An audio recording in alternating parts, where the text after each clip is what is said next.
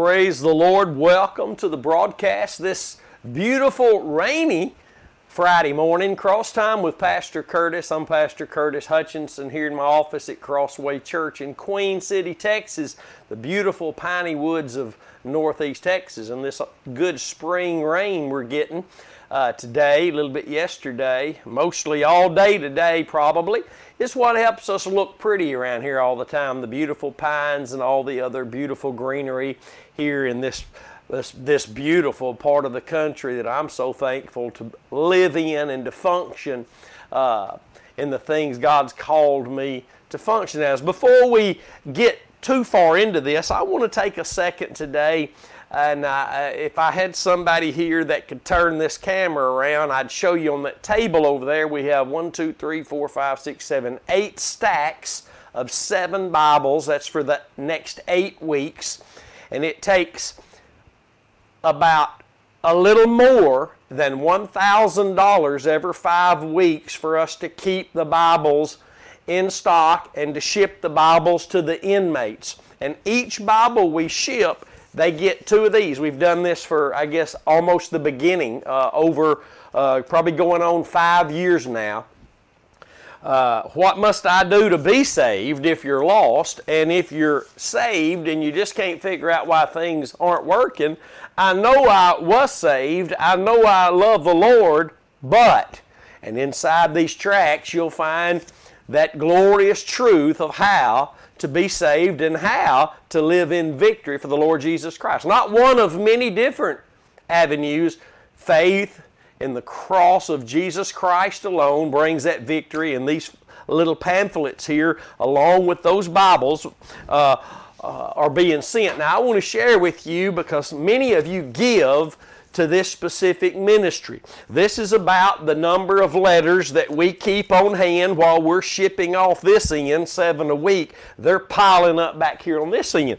But I wanted to take just a minute to read to you some of the addresses for the many places these inmates write us from asking for these Bibles, because they've seen one of the expositors' study Bibles that Brother Swaggart put out a few years ago, and it is blessing them, and sometimes they'll write saying, "Thank you, I've never seen anything like that explains the Scriptures like that." And what they're talking about, most of you know, that the notes in that Bible point to the cross of Christ, the only avenue of salvation, the only avenue of application for the Word of God to be applied to our hearts by the Holy Spirit. But listen to this.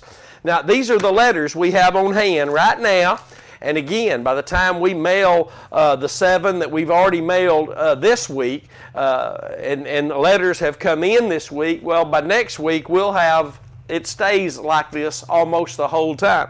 So watch this. Benton, Arkansas, Conway, Arkansas, Calico Rock, Arkansas, Pine Bluff, Arkansas, Bucky's, Arkansas, Marianna, Arkansas, Henderson, Texas, Huntsville, Texas, Dallas, Texas, Bonham, Texas, Malvern, Arkansas, Winnsboro, Texas, Edinburgh, Texas, Danville, Texas, Bonham, Texas, Jacksboro, Texas.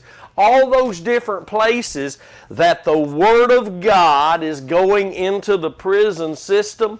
And I just wanted to share that little bit of news for you, to you this morning, hoping that would encourage you, that you would know that the Word of God is being sent to those who are requesting the Word of God. The Expositor Study Bible, just like the one that you would order online if you had it, it's not a different one, it's the same exact one. And we're able to get that into the hands of those inmates because of your help. And I'm thankful for all of you who are helping us get these Bibles into the hands of those who are asking for them. And there's really even more. I have a little pile here that were really stuck in the envelopes of somebody else who requested. So these, there's probably 10 to 12 here in this pile that I throw in occasionally with those. So thanks to you And thanks to God working in you and through you to help us get these Bibles to these inmates who are asking for them. They're wanting these Bibles. They've seen them and they've been blessed and encouraged by them. And can you imagine being locked up waiting on a Bible? And I tell you, they've been through the COVID. Nobody's been able to go into the prison systems, take them any materials at all. But they can ask and write for a Bible. And praise God, God has stirred some of His people to send these Bibles into the prison system. And there's revival taking place. You can't tell me there's not revival taking place when people are now beginning to look at the Word of God in the context of Christ and His work at Calvary. There is a revival. And of course, there would always comes a riot when there's revival, because when you break out in revival, that's going to cause somebody else to go into a riot. But thanks be to God, we are blessed and we are highly favored of the Lord, and we cannot lose for winning, and the best days are yet to come for those who keep hanging on to that nail-scarred hand and seeing Scriptures in the light they were written of, and that is Christ and Him crucified. Today, 2 Timothy chapter 4, this is part 6 on this 16th day of April 2021. 2 Timothy chapter 4, and we will back up like we like to do just a little bit and scratch our feet where we were, rub our feet in, and take off running again. But let's read in verse 16 when Paul mentions him being in court. But before we do, I just have to say this. I believe where the Holy Spirit can bring about the focus of the gospel, where the Holy Spirit can get His people back to a gospel focus, there's going to be power. There's going to be power today in this session of teaching. There's going to be power today. The gospel of Jesus Christ draws and saves, or sets on a course, a journey, running fast as a man, woman, boy, or girl can go away from God. The power of the gospel will draw and save or set somebody on a journey fast away from God. But there's power there to heal, to deliver, to save, to work miracles today during this broadcast, even if you're watching it on a day that's beyond the day we minister this teaching. There's power when the focus is the gospel. There's power when the focus is Jesus and Him crucified, for only from there flows the power of God. And I'm thankful to know that today, not to have to waste one more day fighting over which avenue the power of God comes through. It comes through the same avenue it came to save your lost soul. Hallelujah. And I'm glad to know that today. Glorious God, hallelujah. Move mightily by your right hand today, Father.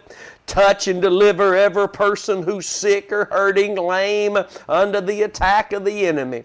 Today's the day of our salvation and our deliverance. Today's the day for an impartation of truth into our hearts by the Holy Spirit. And we thank you for that today, for not only your presence, but your power. Hallelujah. 2 Timothy chapter 4, verse 16, Paul says, "At my first answer, no man stood with me, but all men forsook me." It's kind of like Jesus going to the cross. Nobody went with Him. They all forsook Him. When you, my friend, stand your ground with your faith planted in Christ and Him crucified, rejecting everything else that would attempt to take its place, many times you will find yourself standing alone. You need to understand that. If you've got to have a crowd to go with you, you're not going to make it very far. Sometimes you've got to go alone. You're going to learn that. Many have turned back because they didn't like the loneliness of the cross, the uncomfortableness of the way of the cross. And you need to understand that. But Paul says, even though no man stood with me and all men forsook me, I pray that it won't be laid to their charge. Paul wants them to reach a place they'll overcome. At least they will stay the way of the truth they heard and believed that Paul preached. And he doesn't want God to strike them dead for not sticking with him, for turning away from him. He wants God to still be merciful to them. That's the heart of someone who truly has their faith in the sacrifice of Christ, because that is what the cross portrayed. God loving us to forgive us while we were yet sinners, being gracious to us, merciful to us. Think about it. And if that's where our faith really is, then those things Jesus died for us to have will be functioning in our lives. I hear the whisper of the devil that says, well, nobody's perfect. Well, listen, I already know that, and I'm not listening to that phrase anymore. I already know nobody's perfect, ever has been or will be, until we are in the presence with, looking upon the perfect one, Jesus Christ. But I'm not going to listen to that excuse and allow that excuse to keep me from advancing and going after that one who is perfect. I'm tired of the excuses. You may allow them, but I'm done with them. They're gone, no more excuses. We've got to move forward. We've got to allow the things Jesus died for us to have to function in our lives, to be gracious and merciful toward others, to treat lost people like we treat saved people. If it's possible, we love them. If possible, we are at peace with them. And listen, it's always possible to love anybody. Now, it may not be possible to be at peace with certain folks, but we need to let the benefits of Calvary be manifest in our lives, not just some outer appearance of a denominational group we're a part of. Come on, somebody.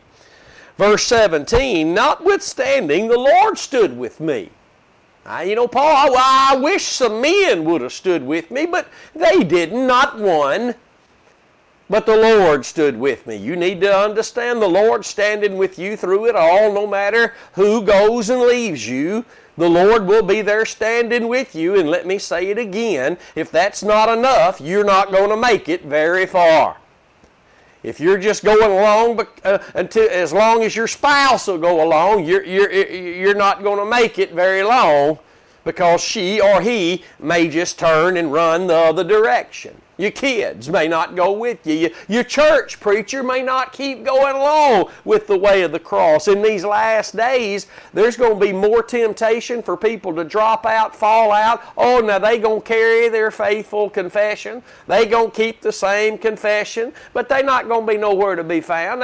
They going to think that the church is more dangerous than Walmart. They can go to Walmart. They can't go to church. They can do everything else, but can't go to church. Can't be a part of a local group of folks. Come on now. They're going to drop like flies. Oh, the excuses are going to, they're going to be so legitimate to their fleshly ideals and ways. But they're going to drop out. But preacher, you just keep preaching the cross. Preachers of the gospel are really like a clock. It just keeps on ticking. And when the people look to us in the message we preach, the gospel, they'll find out eventually it was the on-time message, and we need to be there ticking just like a clock, whether they're faithful to come or to watch or to listen. You just keep putting the gospel out, hallelujah. They might go away for 6 months, but when they look back at that old clock, they'll see it still ticking, click clock, with the glorious gospel. And people do that. They fall away, they go away, but when they come back, they'll see that clock, that messenger of the gospel is faithful to just keep ticking away, pointing to Christ and Him crucified. Don't stop. Don't look at those who are falling away. You'll follow them if you do. Just keep looking to that one who's guiding you to that finish line. Hallelujah. Glory to God. Keep looking at Him. If you look at folks who are falling away, you're going to find yourself following them, because they got more legitimate to them excuses than I've ever heard in my life. But we just going to keep following the one who said the Word was about Him, and He'll guide us in the light of His Word, not on our own terms, but on His. Hallelujah. So the fruit will be His. Glory to God. Paul says, the Lord stood with me and strengthened me. Why? That by me the preaching might be fully known, and that the Gentiles might hear. All all the Gentiles, woo, I be one of them, so that all the Gentiles might hear. And I was delivered out of the mouth of the lion, Paul says. Paul says he was delivered out of the mouth of the lion. Now, some people try to say that might have been Nero and thinking about putting Paul in the arena with the other Christians that they were persecuting and killing, letting the lions destroy them in front of crowds of people and all this, that, or the other. But more than likely, it was Paul reaching back under the old covenant. Let me read you a couple of scriptures here. Psalms 22:21, which is really a prophetic scripture concerning Christ when he was dying at Calvary, that says, "Save me from the lion's mouth." Well, there wasn't an animal lion there when Christ died, but watch now. Save me from the lion's mouth. Peter says there's one that goes to and fro as a lion, roaring as a lion, looking for whom he may devour. The devil thought he devoured Christ at Calvary, but my Lord, it was his own devouring that took place. It was his own destruction that took place through what he did to Jesus. Watch this. Save me from the lion's mouth, for you have heard me from the horns of the unicorns. Daniel 6:22. My God has sent his angel and has shut the lions' mouths, that they have not hurt me. For as much as before him innocency was found in me, and also before you, O King, have I done no hurt. And that's two different expressions. One, Daniel was in a lion's den with real lions, four-legged lions. Jesus was on the cross, and the devil was roaring as a lion through his two-legged, demon-possessed people who were crucifying, the princes of this world who were crucifying the Lord Jesus Christ. But I want to read you another one where Paul writes to the church in Corinth, and he's speaking of the beasts at Ephesus. The beast, not the animals, four-legged animals, the beastly men. Watch in 1 Corinthians 15:32, Paul speaks back of his being persecuted there in Corinth. He says, if after the manner of men I have fought with beasts at Ephesus, and we know it's men, he tells us, if after the manner of men, beastly men, I have fought with beasts, men who were like beasts at Ephesus, what advantageth it me if the dead rise not? Let us eat and drink, for tomorrow we die. He's speaking on behalf there to the church in Corinth of the resurrection. But he's saying, man, why did I go through with those beasts of Ephesus if there is no resurrection? I wouldn't have had to go through that if we're not going to die and be with the Lord Jesus. If it wasn't worth it, why would I have gone through it? But Paul, persecuted, even reaches the point where he finds himself in trial, on trial, because of his faith and stance in the gospel of the Lord Jesus Christ, his preaching and teaching of the Lord Jesus Christ, and the only way to be saved through what he did for them at Calvary, that he is the Son of God, the Lamb of God that takes away the sin of the world, finds himself in prison. And in his trial, nobody standing with him, but he knew the one that he walked with, the one he served, the one who allowed him to be in prison, the one who, because he was serving Christ, had his place in prison. I want you to think about that. But he also knew that the Lord stood with him and allowed him to continue to preach the gospel so that all the Gentiles might hear. And he was delivered out of the mouth of those evil, beastly men. And I'm thankful for that. Verse 18, he says, and the Lord shall deliver me from every evil work. There's nothing coming in your life, saints, if you'll stand your ground in the gospel, that will destroy you. God has you in his hand. You follow His leading. You keep your faith anchored in the cross of Jesus Christ, and no matter what happens to you, it will be for the sake of you being an edification to the body of Christ.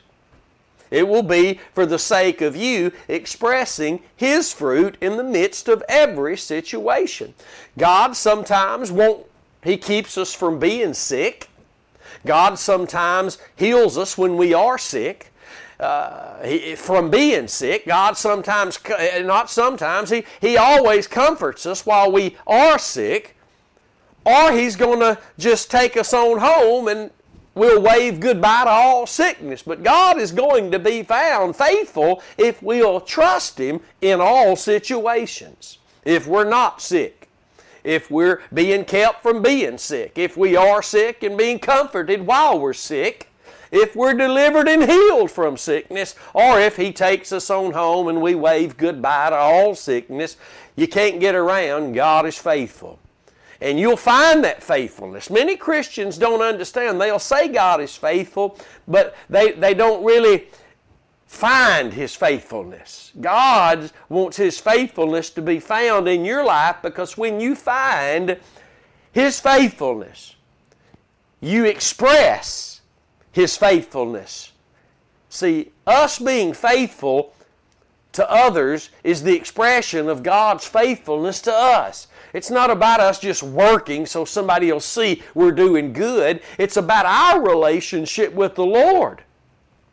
We're trusting Him. He's faithful to us. And when we trust Him through everything, His faithfulness is seen through us, and others are encouraged, edified to move on in the situations they find themselves in. Our being comforted in our struggles is the same, the Bible says, the same comfort that we can comfort others with.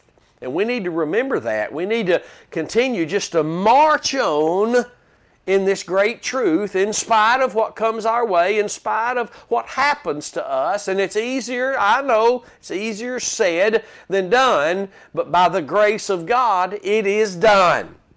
It is done. We continue to march on in the great truth of Jesus Christ and Him crucified, when most of the church in these last days will not endure sound doctrine. Have you ever noticed that when church folk get together, the one thing they won't talk about, I'm talking about different churches, different Christians that go to different places of worship, they can get together, but they're not going to talk about doctrine, because they're not in agreement on doctrine. That's where the church is today. Paul told Timothy in this letter that there will come a time when they will not endure sound doctrine. The devil has tiptoed into the church and told everybody, well, that's just your interpretation, and that's okay. We have ours, and that's okay. No, they can't be two different interpretations and both people be right. Both may be wrong. One may be right and the other wrong, but they can't both be right if they're two different doctrinal interpretations. One of them's not sound. What makes doctrine sound is faith in the cross. That Scripture seen in the light of Christ, who is the light, and what He did at Calvary that allows the light to come on and to stay on. You and I need to remember that. Oh, Wednesday night's message was very special to me, because the first of the 7 churches mentioned in the book of Revelation, beginning in Revelation chapter 2, is Ephesus. And the commending of the church is there by the Lord. But the warning is also there by the Lord. If they don't get back to their first love, which is the place of their first works, that He will remove their lampstand. He'll remove the light of their church. Is that not where most churches are today? Sound doctrine is the only light that emanates from a church. Sound doctrine. And those who don't have it don't have light. Sound doctrine has to be always tied to that form of doctrine that delivered you from sin and made you a servant of righteousness. Well, think about this for a moment. When you and I were born again, the Lord, He made us, declared us righteous in Christ. He made us servants of righteousness. This is all scriptural. He made you a servant of righteousness because of your faith in the sacrifice of Christ. I want you to get that today. If the fruit of what we're teaching and doing is not the fruit of our faith in the cross, which is the only avenue of righteous fruit, it's not sound. And it has no light to it. It's not sound, it has no light with it. Sound doctrine has to be tied to that form of doctrine that delivered you, made you free from sin, and made you a servant of righteousness. Sound doctrine outside of that teaching, not because of that at one time bringing us in. Sound doctrine has to be about that. All doctrine has to be tied to and holding dearly to the message of the cross. If it's not, there'll be no light and no power that's of the Holy Spirit, and that's where we have to start faking it and putting on a show and stamping God on it. Pretty much flesh rules almost all the church today. I'm not being ugly, I'm just being real. Now I know most don't agree with that and most don't see that, but all that group of folk I'm talking about right there, they're not walking in the light of Calvary. They're not walking in the light of Calvary. We need to remember those. Those are powerful things that the Lord has been trying to reveal the whole church age. But in these last few moments of this time called the times of the Gentiles, the Lord is going to increase the knowledge that we could have had all along. He's going to increase it. Where? The secret of the Lord is with them that fear Him, and He will show them His covenant. He will show them His covenant. That word fear is a powerful word. It simply means to estimate the very value of God's worth against everything else in your life. That's what it means. Paul, in the book of Hebrews, chapter 4, verse 1, let us therefore fear, lest a promise being left us, we seem to come short of it. That word fear, what it really means ultimately is that let us weigh the value of what God is offering against everything else. The way God offers it through every other avenue that men say God offers it. Let us weigh the things of God according to the Word of God against everything else. Oh, that's so important. But again, sound doctrine is not what the church is looking for today. If you think about it, and this is so sad to have to bring to the table, but it's so true. We look for those who are interested in the things in the natural that we're interested in. We look for those who wear the same kind of clothes that we do. I know churches that whatever the preacher's really outside of church interest are, you got a lot of people in his church that like those same things. And I'm not going to get too deep into that. That's why it's dangerous for a gospel preacher to get all wrapped up in anything other than just preaching the gospel. I'm not saying he shouldn't have hobbies, he shouldn't have whatever. That's between him and the Lord. But you got to be careful of these stereotypical churches. You go in there, everybody looks the same. Everybody's wearing the same kind of clothes. No, we need to be looking for the truth, my friend. We need to be looking for the truth. Now, I know that's what we say we're going to go get, but we need to be looking for the truth. The truth is a man named Jesus and what He did at Calvary. And in these last few moments of this time we're living in that's about to close before the rapture takes place, you're not going to find many churches that open the Bible and point you to the cross of Jesus Christ. I was listening to a worship leader just this morning talking about, and boy, I tell you, music can move you, and he was talking about how your tears are tied to your deliverance. My friend, There's only one thing God has sent humanity to save us and to deliver us, and that is His Word. Psalms 107:20. He sent His Word to deliver them and to heal them of all infirmities and to deliver them from all destruction. He sent His Word. His name is Jesus, the Word that became flesh. God became flesh. He sent His Word. The Word of God outside of Christ and what He did at Calvary is the Word of God being held in an unrighteous context, making it unsound doctrine. God only gives sound wisdom to those who He's able to teach sound doctrine. Let's make sure we don't just think we're sitting under sound doctrine, but we're not. Let's make sure we don't ever give it ear. See, music does something to our souls and our spirit, man. All music has an effect on us. And if we're not careful, the type of music that we enjoy can usher in false things being told us. Sometimes that we're not even aware of, not paying attention to. Up here's where we know what's going on and recognize it. Back here, things are still happening and we don't see what's really going on, but we need to. Let's get back into this today. My goodness, that was good. The Lord shall deliver me. He says, and the Lord shall deliver me from every evil work and will preserve me unto His heavenly kingdom, to whom be glory forever and ever. Amen.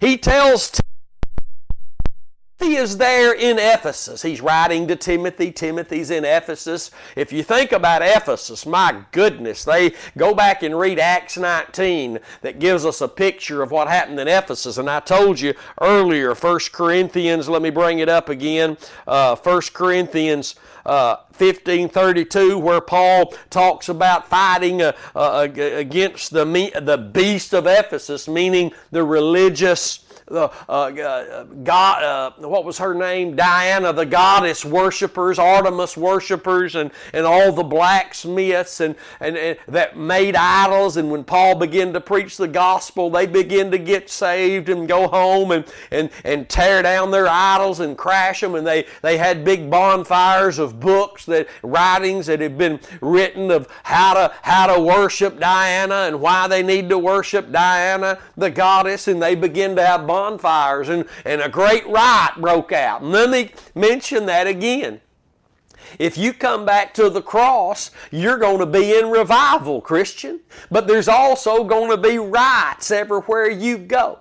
There's going to be riots that break out because of your faith. The Bible says, Paul wrote to the church in Corinth in chapter 2, 2 Corinthians chapter 2, verses 14 through 16, and says that we carry this glorious knowledge of Christ that is an aroma pleasing unto God. To some, this knowledge of Christ, we carry it. Not your good deeds. Lost people try to live right sometime, but you carry the knowledge of Christ is a well-pleasing aroma to God. To some, you're the aroma of life unto life, but to some, you are going to be the cause of a riot, the stench of death unto death. You're going to cause so much problems. And again, if you're not able to stand in the midst of problems, if you can't stand in the midst of problems, because somebody don't like your faith, somebody don't like what you stand for,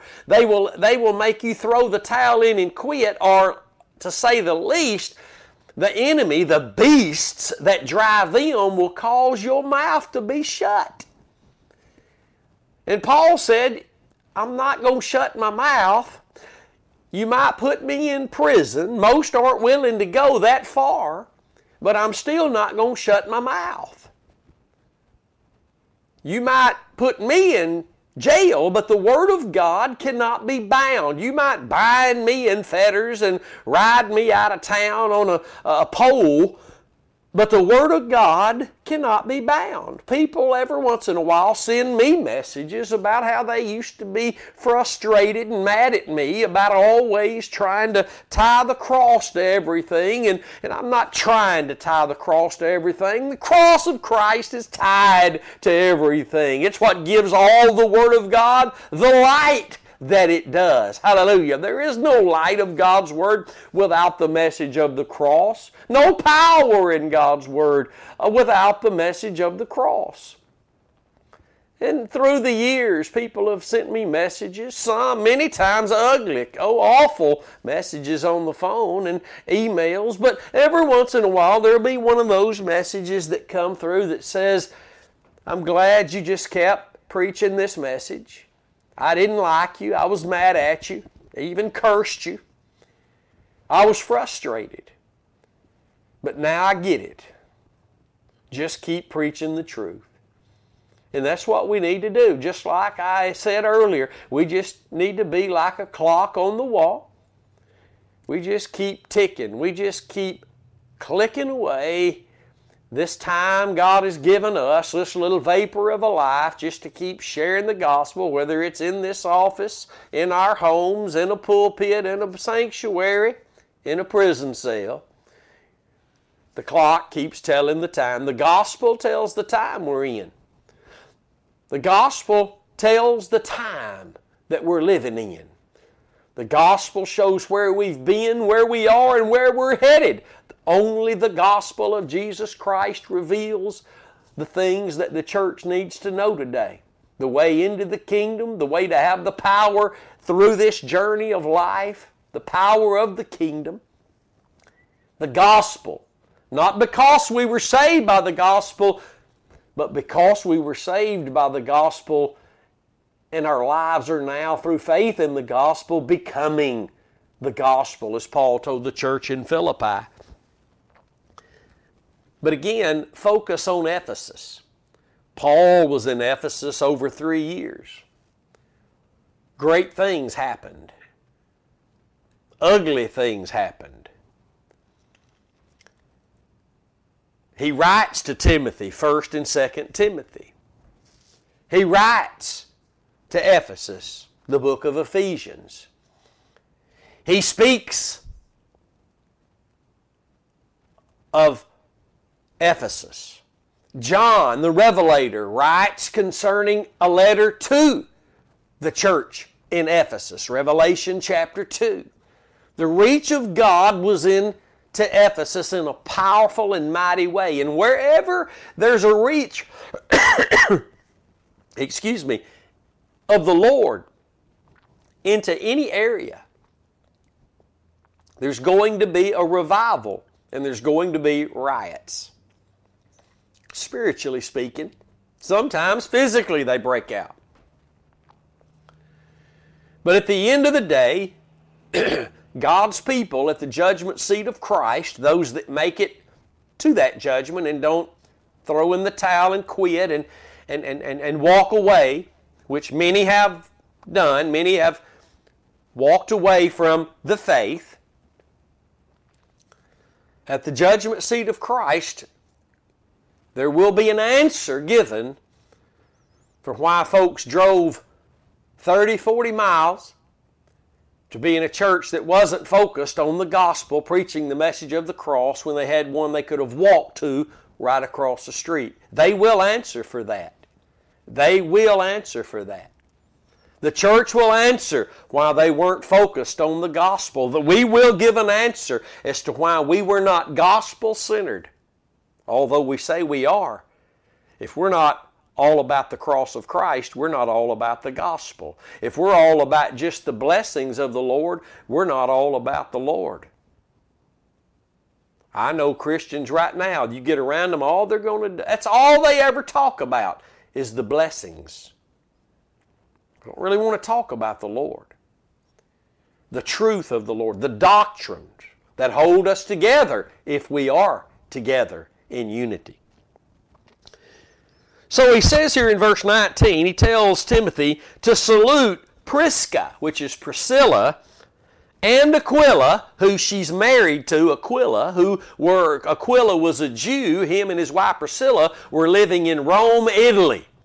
And all of a sudden the governor Claudius up all of a sudden and said, all Christians, you got to go. All Christians in Rome and Italy, you got to get out. You got to go. Out. And they ended up their exodus in Corinth, and that's where they met Paul. And I'm telling you, in the days ahead, oh, you didn't think what's happening now in America would ever happen. Oh, let me tell you, I've known it. I've noticed it from the time I was really young teenager, that the things that are happening all over the world eventually happen here. And these great exoduses from certain locations to other locations, you hadn't seen anything yet. And it's all headed to a spiritual tone. Right now, it's just conservative, non-conservative, and conservatives that I am. We are that way because of what we believe spiritually. And eventually, everybody's going to be brought into that. To the recognition of why conservatives believe what they believe and liberals, non-conservatives believe what they believe. It's all going to come to a spiritual place. And eventually, even in this nation, there will be entire states that say, if you're a Christian, you got to get out of here. You got to go. You say, well, I don't really believe that. Well, 50 years ago, you would have never, ever believed what's happening now could be happening. Ever. It's coming, my friend. If Jesus tarries, it's coming. It's coming. This Aquila and his wife Priscilla, they were living in Rome, Italy. All of a sudden. Probably because of the gospel. The message of the cross, I'm telling you, it's not going away. All Christians say, oh, that message of the cross, all them cross preachers, it ain't going away, honey. It's going to get more evident that this is the way. I shared it yesterday's teaching in Revelation chapter 6. That those in the very last of the last days of the great tribulation, when we're already gone, the saints of God, the Bible says they're crying out to the mountains and the rocks, fall on us. Fall on us. Hide us from the great wrath of the Lamb. They call Him the Lamb, but they still won't repent. Let me tell you something. Unbelief is powerful. It don't matter. Even if you get to the place they realize the Lamb is the one throwing hailstones at them. It's the wrath of the Lamb. Why? Because they've heard that in the preaching. The message of the cross ain't going away, honey. What do you think the two witnesses are going to be preaching one day when there's just two witnesses on the earth? They're going to be preaching the message of the cross. The power of God is the preaching of the cross of Christ. Hallelujah. And the church don't want to hear it. The church don't want to hear, oh, that's what saved us. We need. No, that's where the confusion comes in. This is an important statement. We preachers need to be saying this more often. Since we were young children growing up in Sunday school, we've learned how the Bible in the Old Covenant relates to the stories of Jesus in the New Covenant. But the confusion and the hazy places, the cloudy places, the places where there's so much confusion is how they're applied to us right now, today. See, that's not taught. And when it is taught, 99.9% of the time, it's taught to us in that they're applied to us by what we do instead of that which we believed that brought us in to the very experience of salvation. That should tell us alone right there, I should have known that. Yet I was carried away through the lust of my flesh, not knowing. That's why Paul says in Romans chapter 6, don't you know? And let me tell you something today, sitting right here right now, I'm telling you, 99.9% of all Christians, truly born again, saved, belong to God, they do not know how to live for God. Somebody recently told me, well, you just live for God. That proves right there that it's on their own terms, how they do, what they do, when they do it. How you live for God there's only one way. And it's the same way, His name is Jesus, that saved you, brought you in, through faith in the sacrifice of Christ. You need to understand. If you don't believe that, my friend, you're in spiritual adultery right now. You're fornicating spiritually against your husbandman, the Lord Jesus Christ. If it's not our faith in the cross, there's only one other thing our faith can be in, and that's law. That's things we do.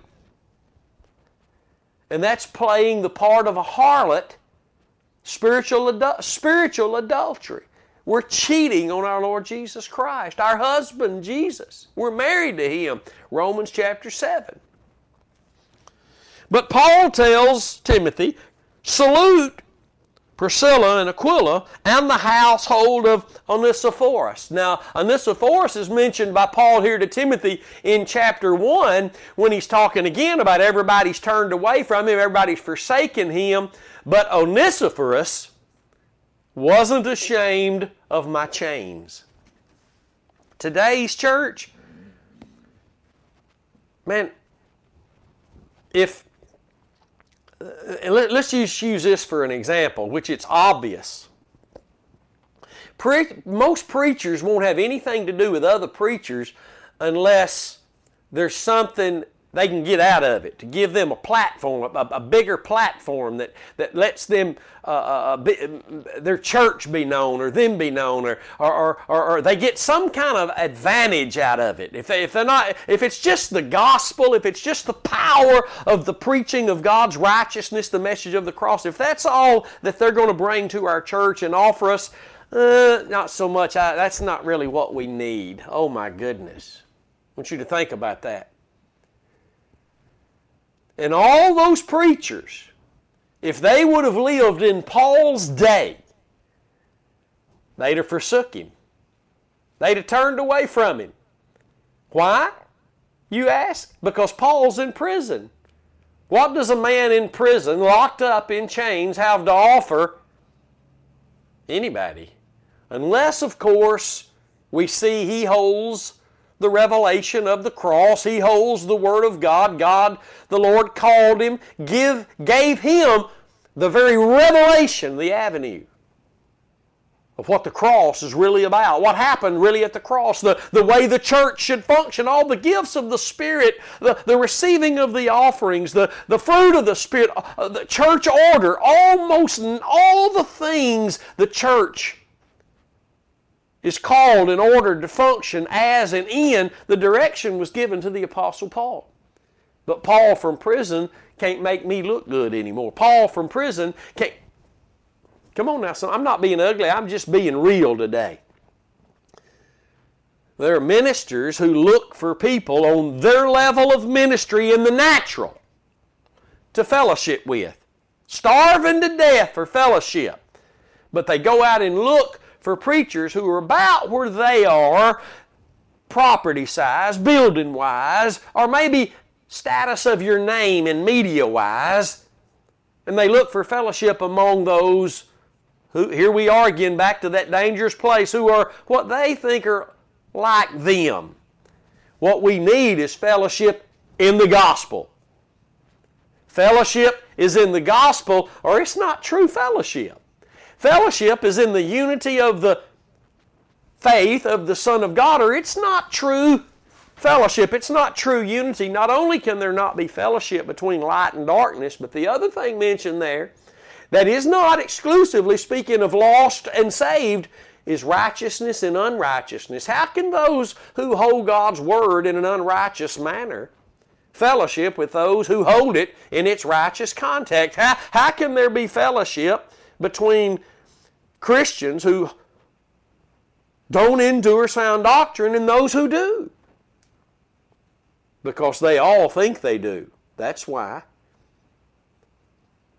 And that's why when they get together, the one thing they don't discuss is sound doctrine. Because they know if they do, the fellowship won't be happening anymore. I've come to learn this. Where there is true faith in the cross, and where that is the boast of any ministry, that and that alone is the boast of any ministry. Wherever that's like that anywhere else, there will be a hunger and a desire for fellowship among those believers, even if it's in the same town. Churches in the same town. If there is a true boast in the cross and the cross alone, there will be fellowship. There will be that kindred spirit of unity. But if it's not, wherever that faith is not really the boast of our ministry, faith in the cross, there will be a lack. There will be a lack of fellowship. There will be a lack of unity. There will be a lack, great lack. Salute, Paul tells Timothy, Priscilla and Aquila, and the household of Onesiphorus. Erastus abode at Corinth, but Trophimus have I left at Miletum sick. Now, there's other things I could tell you this morning.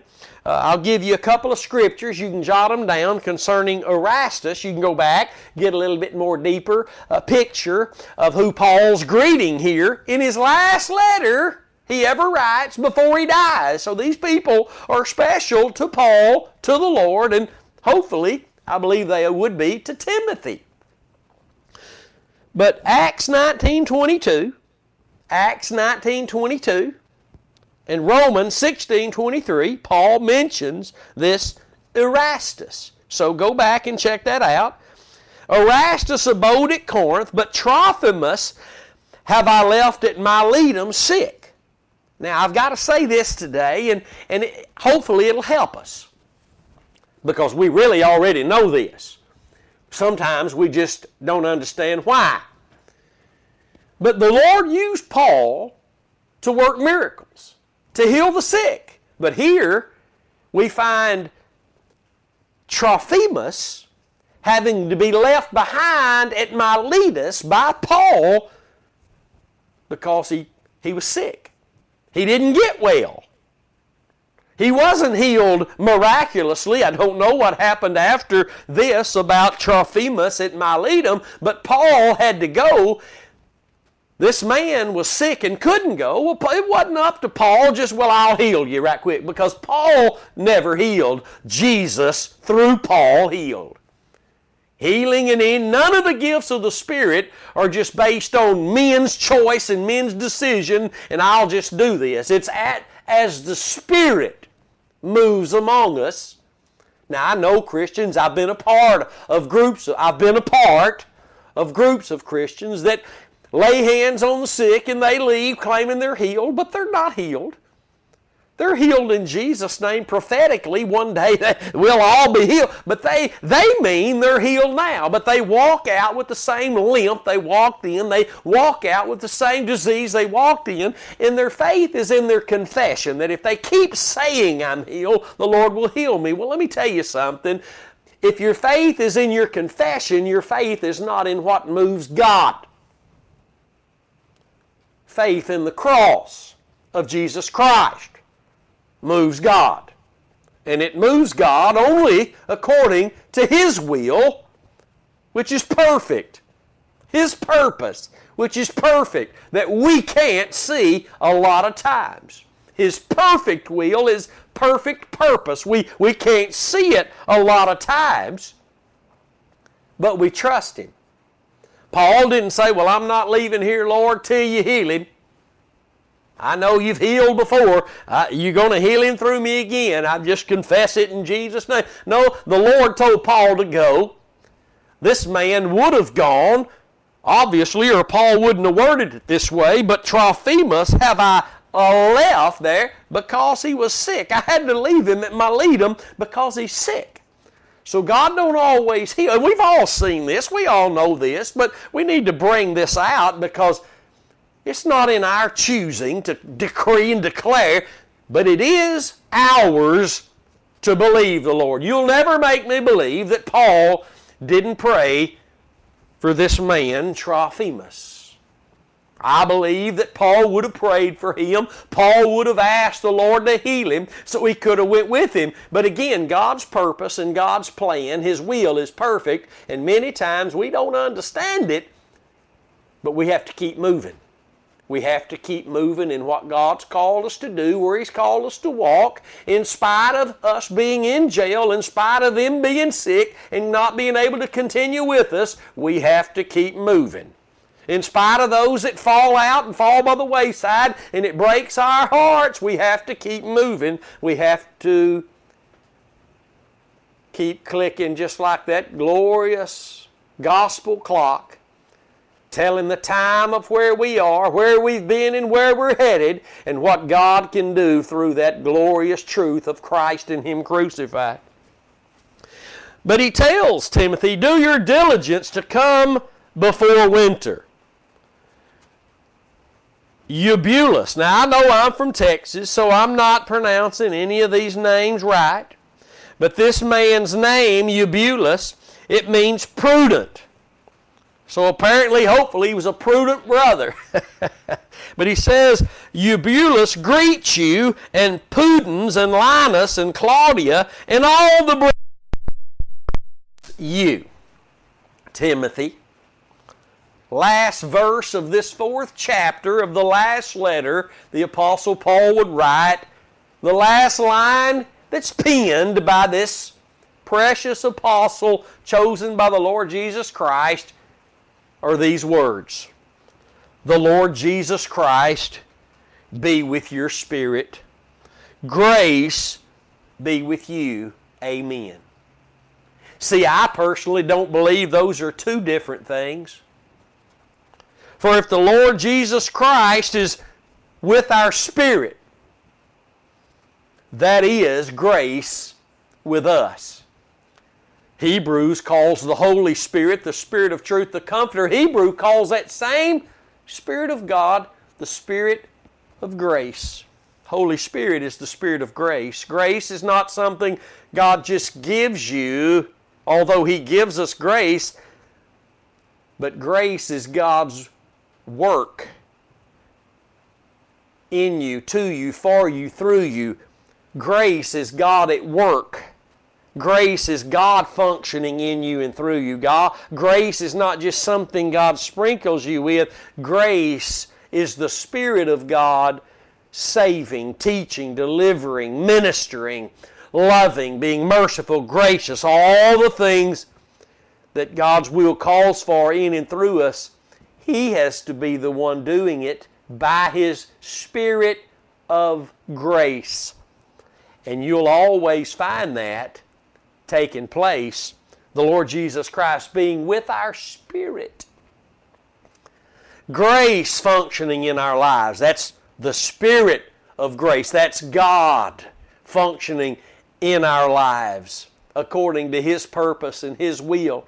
I hope you've been encouraged through these 1st and 2nd letters of Timothy to Paul in Ephesus that the Lord has given us to help us along the way of our journey.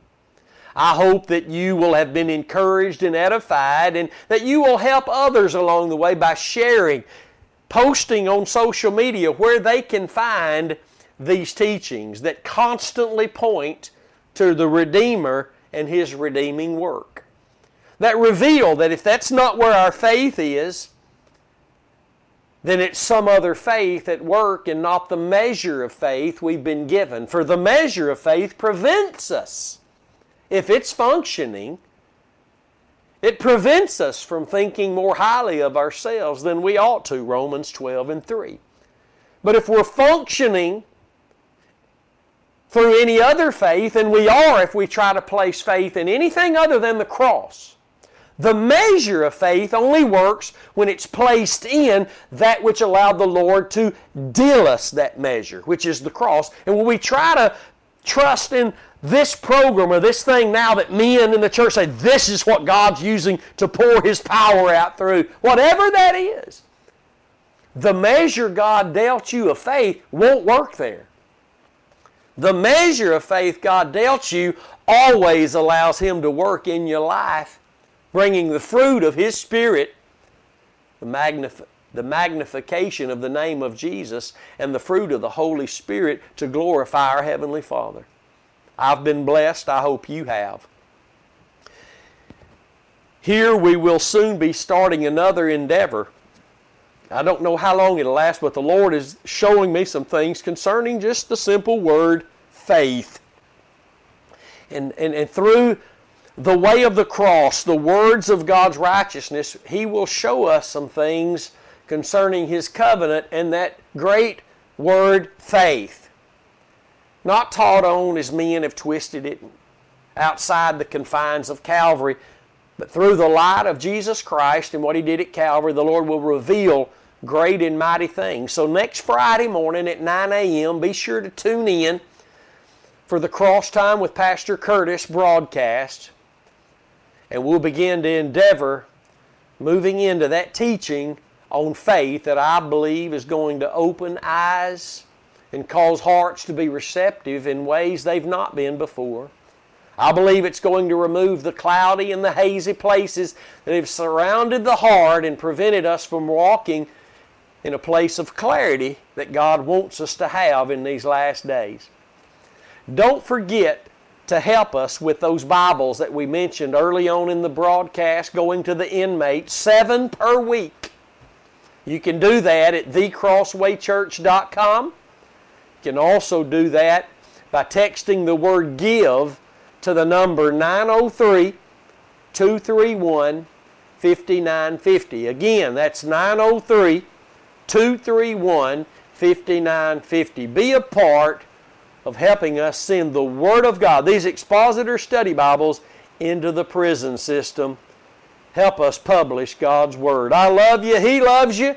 We'll see you next time. Until then, stay determined to know absolutely nothing but Christ and Him crucified. We'll see you then.